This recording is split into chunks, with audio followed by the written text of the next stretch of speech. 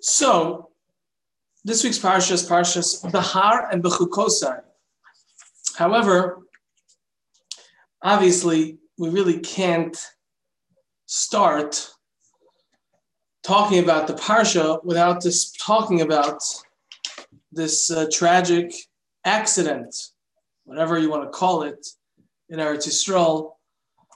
I'm sure as the reports came in, you heard more and more, it was more and more horrifying on a personal level, on a communal level, knowing people, not knowing people that were there. Now, I'll tell you like this. We know that there are no prophets today. There are no prophets today, and therefore we don't know anything. I certainly don't know anything. When we go through situations such as this,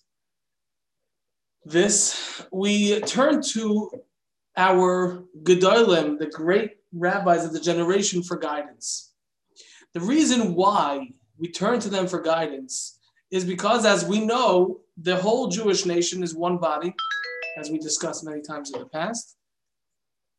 And the Gedolim, the great rabbis and leaders of the generation, are referred to as the Einei Ha'edo, the eyes of the nation. And the reason why they're called that is because they see things clearer than we see things. So I am not even going to start and begin to give a perspective on what happened. What I'm going to do instead is give you someone else's perspective. So although this is not live, my father, some of you met, some of you even spoke with him in the past, but those of you who didn't, he is a Rosh Hashiva in Baltimore. He's a well-respected person in his position. Many people in the community here are either students of his or seek counsel with him. So he's someone. He's a high roller. You know what they say? I remember my brother got married. My brother was engaged to somebody. Okay. I'm going to talk a little bit quieter because there's a class going on right next door. And I got a text that I'm talking too loud. So my brother got engaged to a girl who came from a very prestigious lineage. And the other side's grandfather started speaking at their engagement party. He was saying how chashuv and prestigious the lineage is, etc., etc., etc. And then my grandfather spoke and he said, you know what they say? What's yichus? What's prestigious lineage? It's all a bunch of zeros. And the difference between it meaning something or not is if you put a 1 in the front. If a person has lineage, and we all have prestigious lineage, we all have what to be proud of, but if we don't put that 1 in the front, then all those people that we have and we're so proud to call our grandparents, it net value is 0. If I have 10 great grandparents and I put a 1 in the front, so then I'm worth millions or billions or whatever it may be. But if I don't put the 1 in front, so I'm very proud, obviously, of my father. I'm proud to be his son. And what I'm working on, my mission in life, is to make myself to be a 1 instead of a 0. So I'm going to share with you, it's about 10 minutes, but it's very well worth his perspective. But I think you'll all appreciate it and benefit from it. And then we'll kick it off. We'll elaborate a little bit more on what he said, and then we'll take it from there. So just bear with me 1 minute. Still too loud? Yeah. What was that? Why?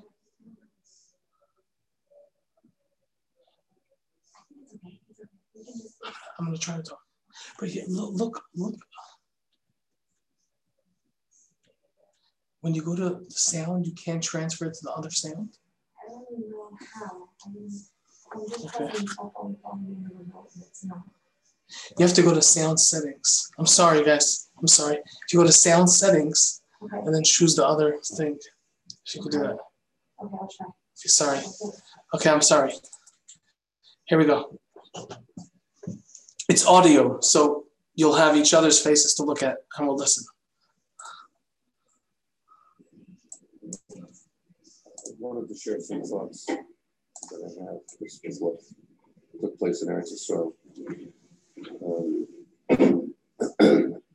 I feel that in general, when something catastrophic happens, a lot of different thoughts can go through a person's mind. I feel that it's important just to mention what a person shouldn't be thinking about and what a person shouldn't be busy with. I think that it's a natural tendency. I think it's human nature that when something happens, certainly something of magnitude happens, that obviously there's a chalik in the person that we might call curiosity to know details, to know exactly all that happened, exactly how it happened.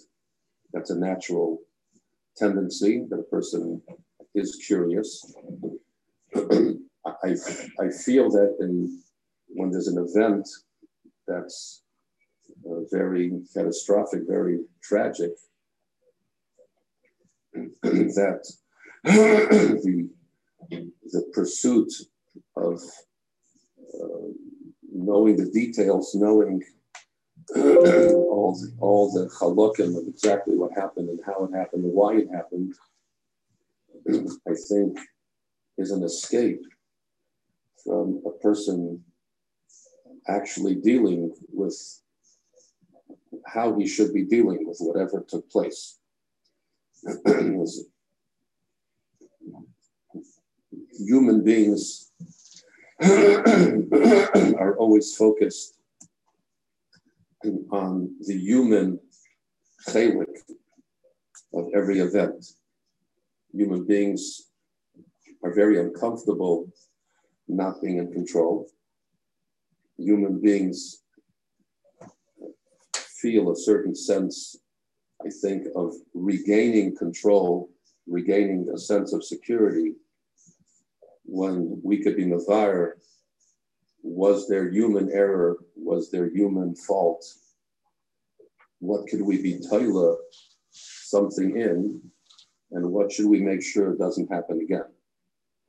And so when people become consumed with we'll call it the hishtadlus chalik, of why did it happen, what caused it, what went wrong, what should we fix next time? It's very much a perspective that human beings can have, but it's not the way Yidden should deal with things. For people who are actually involved, and it's negeya them to have certain ideas because they have achrayus, more direct achrayus, perhaps for them, it's important to know for their own achrayus, does something have to be fixed, something have to be done differently? Are there practical lessons to learn the chulei? But for the ruba, it's not negeya. The ruba to be Isaac in that is trying to move away from how does a Yid deal with events b'chlal. The way a Yid deals with events is that there's a Rebbeinu Shalom. The details become really unimportant after the fact. The details are the details of how the Rebbeinu Shalom decided what he decided should be. But what's negeya us is what the Rebbeinu Shalom decided. So there's one chalik that I think it's important for a person, a Yid, to not allow himself to just feel that the tayelis, the tachlis is to have a better havana in the pratim, So now that we have a better Havana in the Pratim, so we'll know what not to do again next time. It's a distraction, and I feel that sometimes a person who can justify to himself that it's important for me to know all these Pratim is allowing himself not to have to deal with what he should be dealing with, which is what does the Rebbeinu Shalom want me to hear.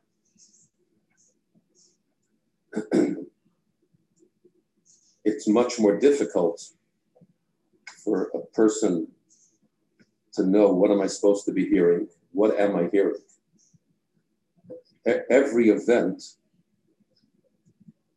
has multiple layers.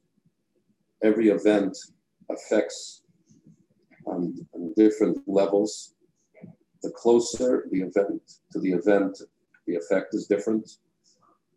But anybody who hears about it is affected, should be affected. Any type of connection is in itself a way of defining the sense of being a Baldavar. And we're all Balei Dvarim. The Rebbeinu Shalom is speaking to all of us. And what he's saying is lav dafka the same thing to everyone, and it's very hard to know exactly what he's saying.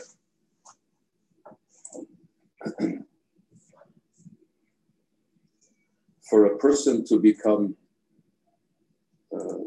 very osuk and try to fartaich and trying to be magdir, Siba, this is the Siba, Thailand this and Thailand that. I think it's not a tayelis. We don't really have the achelis for it. And I think it also ends up being a distraction. Because by trying to find out in my own head, what's the Siba, why these people, and why this event, and why in this Eifen, I think at the end of the day, the most he has is baseless theories which do nothing. And that wasn't the kavanah of the Rebbeinu Shalom that I know about. His kavanah was not that I should sit and clear and figure out what's the Siba. That's not talking to me. So whatever is negay in me is what I'm hearing from the Rebbeinu Shalom. And that's what a person has to internalize. Now, exactly what that is very hard to know. The feeling of tsar is something that's shavalakot. The understanding of the aynik of the tsar is something that you didn't have to be margish. The effect on yechidim, on mishpachas, on a tzibur is something that we have to be mishtativ in that tsar. We can't allow the fact that we happen to be thousands of miles away, that this is something that's distant from us. That's something that's very real, very negay us, than heritage of tsar. Again, the pratim are really not important for us. The timing, the place, all the details, it's just not negay us. In the Rebbeinu Shalom's way of operating, he has his cheshbonos, and we'll never know. The role that the pratim play in his cheshbonos, we're not going to know. That's not negay us. That's not the message he's trying to send to us. And we are hearing a message because we are very, very aware. We live in a generation that our awareness is so much greater than it was in years past, because mode of communication is different, and therefore it's not b'mikra that we know what's happening everywhere in the world, and therefore certainly things of this magnitude is something that's being broadcast all over the world, being broadcast by the Rebbeinu Shalom all over the world. So the heritage of tsar is something that's very, very real. It should be very real. And that's what a person has to internalize. The hergation that a yochid can have about himself, of the hachai yitenos alibai, that's something that's very real. That's always there, different matzavim, and certainly in this kind of a matzav, where it's in this hapich, in a kotza people's lives turned upside down. These are hergation that a person should internalize in his own perspective of life and thinking for himself. Again, about himself, not again prati, not this event, that event, this activity, that activity. That's not important. It just pushes myself. How am I misyachis to myself? How am I misyachis to life? How am I misyachis to everything that I have in life? These are things that a person can think about. If a person has hergation personally, that he's margish, that's negay himself, that's a chelik of the person's own avodah, and he should allow those hergation to be thought through, and if there's something positive that comes out of it for the person, that's a chelik of what he heard that maybe not everybody else heard. But the main thing I want to emphasize is that everything else is not only unimportant, but everything else distracts a person from being able to really be margish what he's supposed to be margish, and for him to really hear what he's supposed to hear. So hearing everything else is be'emes overshadowing, and it's in a sense, it's overshouting what he's really supposed to be hearing. So I think the avodah in such a matziv is for a person to be able to allow his mind to be cleared of all the thoughts and all the halakim of the event, that the emes are a distraction, not allow that, the focus of that, to dominate his mind, because that doesn't allow everything else that should surface to surface, and allow the person to focus on what is it saying to me. That is, I think, our avodah, as much as there's so much that we don't understand.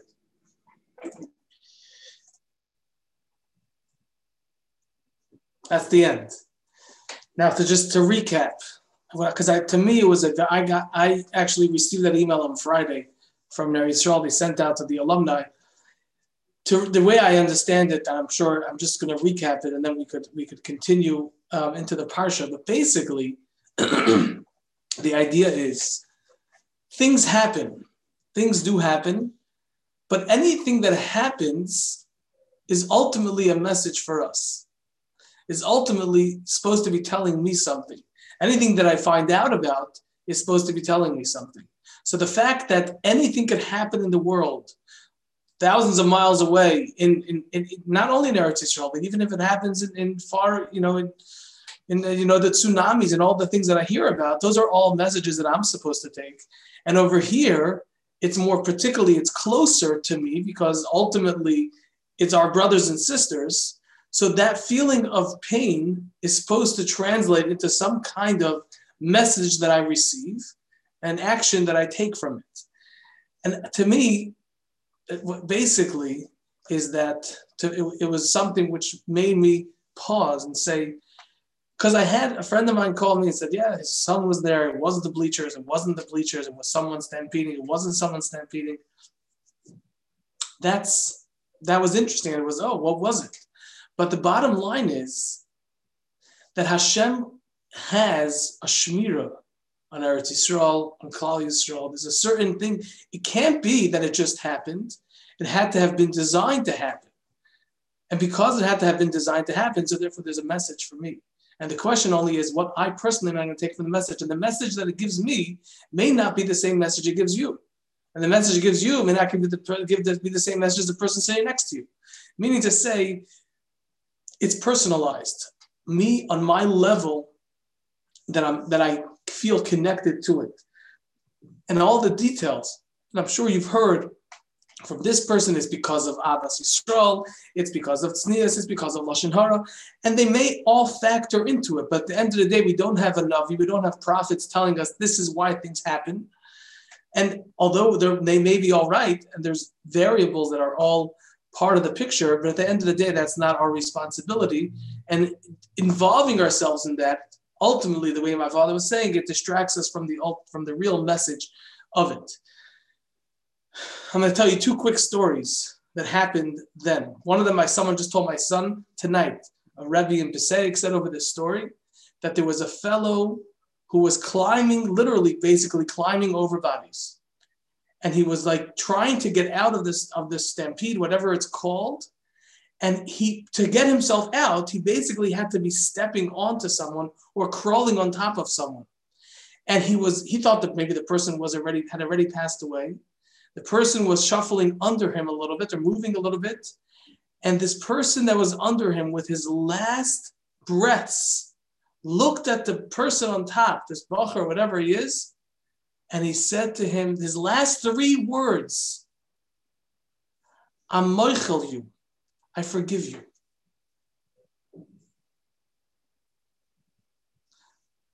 That's number one. That's story number one. And you just think about it. Wow, this person who's underneath, who knows what's going through his mind. That's what he's saying. I'm moichel you. I forgive you. Number 2, the second story is like this. There was a fellow by the name of Kraus, a Chassidish guy who lives in Borough Park. He was in a body bag. His body was in a body bag on Meron.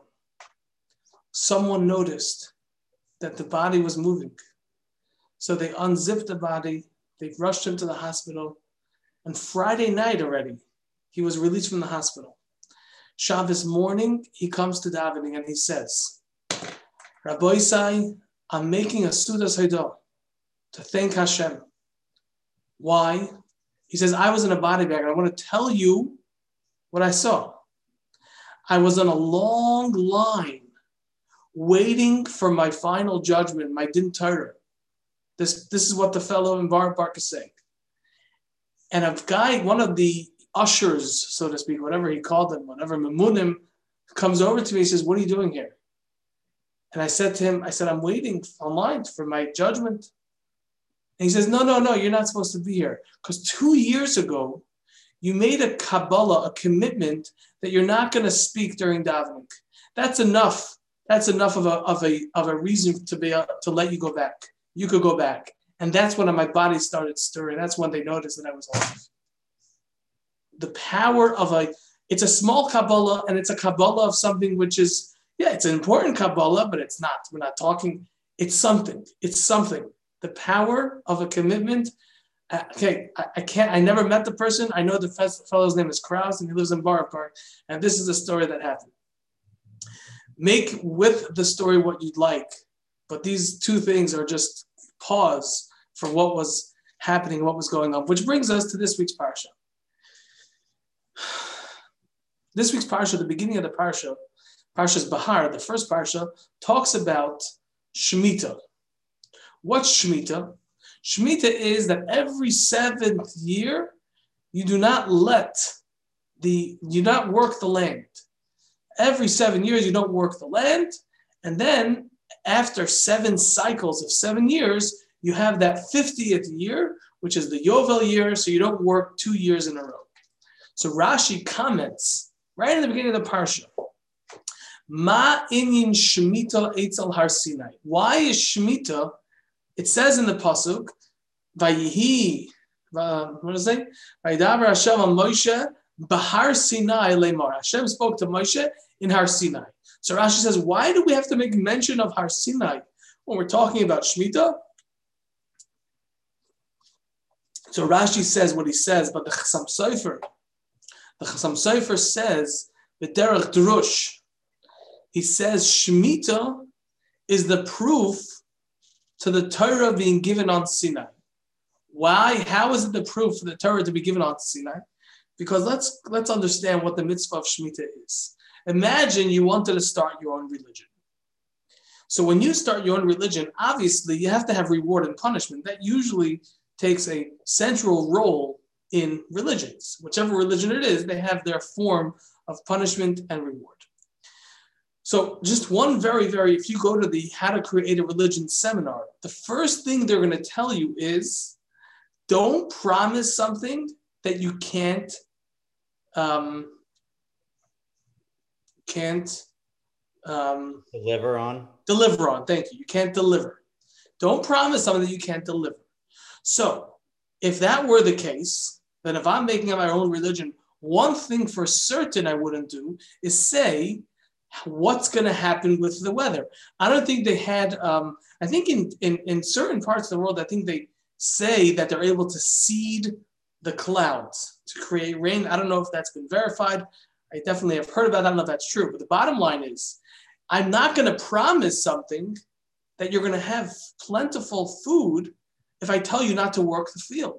Says the Chassam Sofer, the fact that Hashem says, don't work every 7 years for an entire year, and every 50 years, don't work 2 years in a row, but you will have enough food, that means that it's in Hashem's control. So the proof to Sinai is the fact that there's Shemitah. That is B'derech Drush. But what is the idea of Shemitah? Why does Hashem tell us every 7 years not to work the field? What else? What's similar to Shemitah? What mitzvah do we do every week that's similar to Shemitah? Shabbos, every 7 days, we don't work. In fact, there's a story with the Ponevezher Rav, I believe it was. I think it was the Ponevezher Rav, that he came to the land, one of the farmers, or whatever, the kibbutzim, where they were keeping Shemitah. He came during Shemitah, and he bent down, and he kissed the land, and he said, Good Shabbos. Good Shabbos, because it's the same Shabbos. It's the Shabbos that we have every 7 days, and that the land has a Shabbos every 7 years. What's the idea of Shabbos that we have? Why do we have Shabbos? Why do we have Shabbos? So you know what? When we say Vayechulu, when we say the paragraph of Vayechulu Hashamayim Va'oretz, Vayechal Leikim, Hashem rested on Shabbos, what are we saying? That Hashem created the world. We're saying that Hashem runs the world. We're saying that there's always a new chidush. There's always new creation of the world. We work for 7 days just like Hashem works for 7 days. And it's the same thing with the land. If we were to grow the land and continue with the land again and again and again and again, we would think it's all us. Hashem says, no, the 7th year, that's a time for you to take a break, to have some introspection, to think about it, and realize that you're really not the one who's in control. I'm the one who's in control. Yeah, that's the story that they say. I think it was Reb Egor. They say there's about a bunch of people, that there were 2 people fighting over land. Reb Chaim Volozhiner. And there were 2 people fighting over the land. And Reb Chaim Volozhiner said, I'm going to lean down to hear what the land is saying. So he leans down, and he said, oh, yeah, of course. So the guy's like, what did the land say? The land said, I don't understand what these 2 guys are fighting about. Both of them belong to me pretty soon. So that's the Shabbos Lashem. We have no control over that. Listen to this. The Gemara, actually, I just reminded myself. There's a friend of mine, I asked you about this. Gardens are a big thing to me, but there was a guy in Chicago. His name is Hillel Shapiro. Hillel Shapiro is actually a student of my father. He lives in West Rogers Park. And on the side of his house, he has a small, very, very small garden. But he grows herbs and some vegetables, like small things, mint, thyme, and basil, and maybe some tomatoes. He told me such a beautiful thought. The Gemara says in Brachas, we learned this in the Amud Week, Senior Koilel, everywhere, we learned in Brachas the following. This is what it says. It says we have a contradiction. One pasuk says, La Hashem ha'aretz umloyo. Hashem owns the entirety of the land and that which is in it. And another pasuk says, Hashamayim shamayim laShem, the ha'aretz nasan l'bnei adam. The heavens belong to Hashem, but the earth belongs to mankind. Which one is it? Do we own the earth, or does Hashem own the earth? So the Gemara answers this, that it says Hashamayim shamayim. LaHashem ha'aretz umloyo. Well, the Gemara just says this is talking about before you make a bracha, and this is talking about after you make a bracha. So Rashi explains, what does the Gemara mean? Before a person makes a bracha, it belongs to Hashem. Hashem ha'aretz umloyo. After a person makes a bracha, that's when he's getting permission, so to speak, to eat it, and he's allowed to eat it. That's when it belongs to mankind. Rabbi Yoshe Ber Soloveitchik said, B'derech Drush, just the opposite. Before a person makes a bracha, they think, who owns this? Who created this? Who made this tomato? I made the tomato. I planted the seed, it grew, and it's my tomato. I coddled it. I took care of it. I nurtured it. It's my tomato. La'achar bracha, after a person makes a bracha, they realize, no. It really all belongs to Hashem. They recognize, by making the bracha, they're recognizing that in fact it doesn't belong to us, it belongs to Hashem, and Hashem is the one who made it happen. That's the pshat in the Gemara, just the opposite. And that's what Shemitah essentially is recognizing, that we're not in control. Rabbi? Yeah. Yes. In Israel, is it followed Shemitah to current times?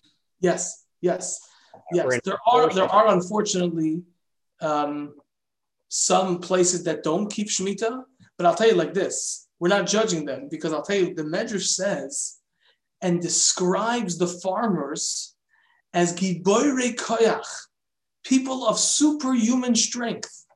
And the commentators ask, superhuman strength? The pasuk says, the Torah says, this is what you have to do. What do you mean superhuman strength? And I forget where I saw this. Maybe I saw this from Mordechai Druk or Reb Aaron Kotler maybe. They're superhuman strength, because imagine if someone came to you and said, every 7 years, don't touch your business. You have to let weeds grow, as long as it's not going to destroy the field. You have to just let things go. That's not, even though the Torah says to do it, that doesn't make it easy. So I'm not, it is a very difficult thing. There happens to be, if you read up and you do some history, you'll see that there were certain open, miraculous stories that happened for different kibbutzim and moshavs that kept Shemitah. There was like a locust plague, but this place got saved. It's really, I mean, in fact, there's a woman, what's her name? I just ate with her on Pesach, Pamela Klayman. Her father lives here in Clayton. He was like some ambassador somewhere, I don't know. She told us that she bought a farm, I don't know how big the farm is, whatever, up north, that this land Shemitah was never kept. In the most recent history, it was never kept. And now they bought it, and it's gonna keep Shemitah this coming year. Next year is Shemitah, and they're gonna bring tour groups, from like JWRP, I think, I don't know how, I forgot what it is, that they're going to go and show them what it means, what Shemitah is, and what they're allowed to do, what they're not allowed to do. So it's something which is a phenomenally difficult mitzvah, but it's one that's a very, very precious one, because ultimately, actually the pasuk says that if you'll ask, what am I going to eat? So the pasuk says that it's going to make double the amount of food. So the commentators say, let's say they don't ask.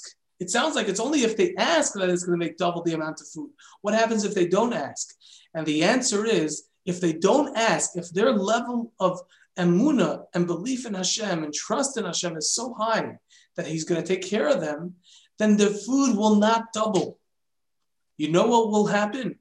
They'll be satisfied with less. It's called the food being mizborech b'meah. It will expand, meaning it will satiate them, even with less. So that's even a higher level above that. Yes, Leslie. It's a great leap of faith, because depending upon what your crop is, you may have to not harvest for two whole years. You mean if it only comes out later? And it could even be 3 years, right? Depending That's upon right. It's with Yovel. Right.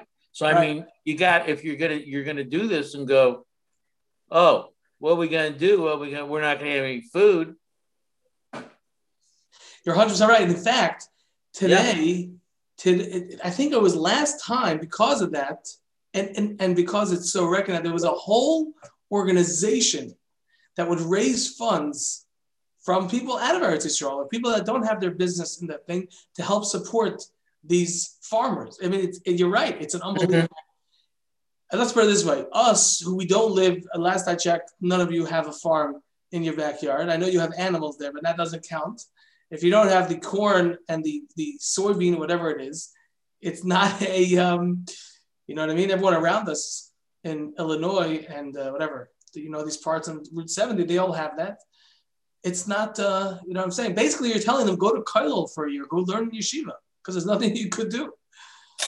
But that's why Shemitah is next to Har Sinai, to show its centrality and the importance of it, that the foundation of it is just like Shabbos. And just like Shabbos is the source of bracha, so too Shemitah is the source of bracha. Because ultimately it's like this. My brother told me a beautiful moshel. This is the analogy he said. He said there was Can I point something out? Yes, please. There are plenty of farms in Missouri. If you go to towards Grafton, there's plenty of farms there. So we'll have to go check it out to see what they could do and what they can't do during Shemitah. Okay? Listen, you'll arrange it. We'll take a class trip. Okay. So listen to this analogy. There was a fellow who was outside of the king's palace, somewhere in the capital. He was doing something he shouldn't have been doing. And they started, or maybe he didn't know, it was whatever, and they started to arrest him. And he said to the guards, he said, "You can't arrest me. I'm a close friend of the king's." They said, "Oh, okay." So they bring him to the palace. And they tell the king, a close friend of yours is here. They bring the fellow in. They ask the king, "Do you recognize this person?" The king says, "No." So the king turns to the fellow, says, "Do I know you?" He says, "No." He says, "So why do you say that you're a close friend of mine?" He said, "Because I knew that you would take care of me. I knew that you would help me out." So the king said, "Oh, you knew and you felt confident that I would be a benevolent king to you? I'll take care of you. I'll put you on your feet, whatever you need, I'll take care of." Says HaKadosh Baruch Hu, if we say to him, "We trust you, Hashem. We know you're going to take care of us," then by us putting ourselves, so to speak, in his hands and saying, "We know that you'll take care of us, we trust you," Hashem will reciprocate in kind and say, "Because you trust me, I'm going to take care of you." And that's what really Shemitah is all about. Let me tell you two more things. Well, we'll see. I have another story. Okay, let me just talk in general then for a minute, then we'll get to the story and we'll see what we have time for afterwards. This, in Parshas Bechukoisai, it's a lot of the parshas about the Toichacha. The Toichacha is the rebuke, but it's the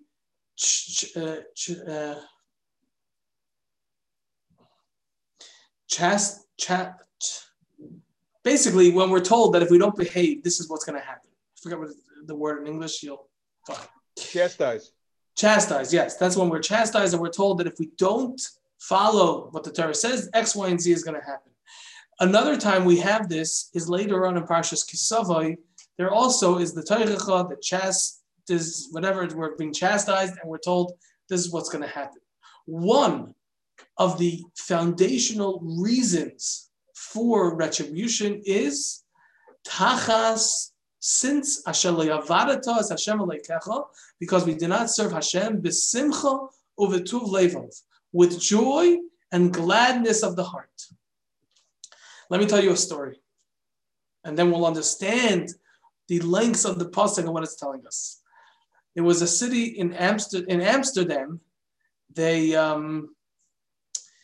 had the cemetery, the Jewish cemetery was all filled up, and they had to buy a new plot of land to make a new cemetery. They had a whole affair to whatever they do when they are shtelling avek or making a new cemetery, a new Beis HaKfaros. And so it wasn't such a large community, but it was, Then someone died. So he was going to have, so to speak, the honor of being the first one buried there. So the Chevra Kadisha sent the crew to go dig the grave where they had designated and said, this is going to be where the first grave is dug. The workers come to the Beis HaKfaros, to the plot, the land, and they see, 1 second, just not so long ago, this was a plain piece of land, and now there's a freshly dug hole for a grave, for a coffin, perfect size.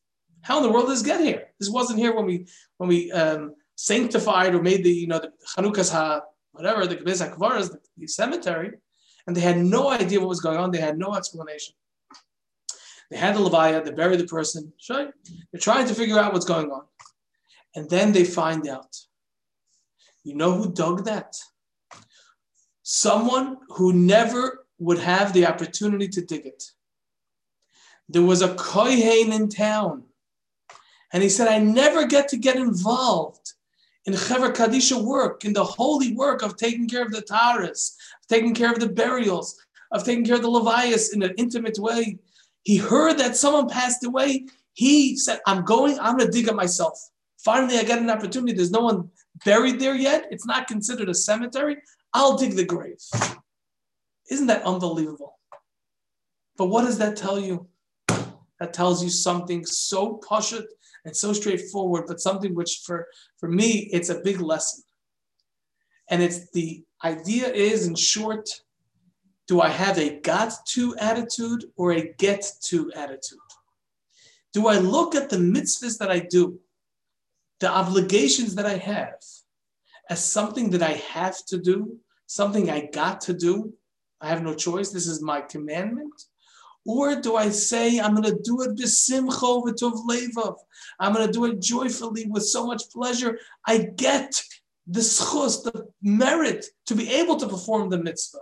This kohen in Amsterdam said, and he desired to do the mitzvah in such a strong way. He said, I want to do this, but I can't. He didn't just say, okay, that's it. He said, I'm going to be creative. I want the mitzvah so badly. I have so much joy to do the mitzvah that when the time comes, I'm going to go dig the grave myself. Finally, I could do it. Isn't that a whole different attitude? I'm not saying not you, me. For me, that we have a mitzvah, it's like, okay, this is what I have to do. I get to put on tefillin, I get to wear tzitzis, I get to do Shabbos, it's a whole different thing. It's so much more enjoyable and so much more pleasurable. And that's why Hashem says, if we don't serve Hashem joyfully, then we're essentially like the guy that begrudgingly does the things, begrudgingly does all the things that he's supposed to do. You'll get some reward, but there's also in every single aspect of mitzvah and fulfillment, there's that, what's it called? There's that, the background of negativity, a background of having resentment for having to do it. That's what it is. Now,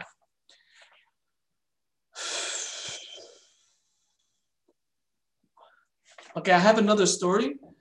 It's a little bit of a longer story, so we're going to save it for next week, because next week is right before Shavuos, so we'll talk Shavuos, but we'll talk about Bamidbar, Klal Yisrael.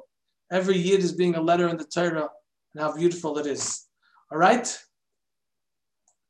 Have a good night, everyone. Yeshua, thank you.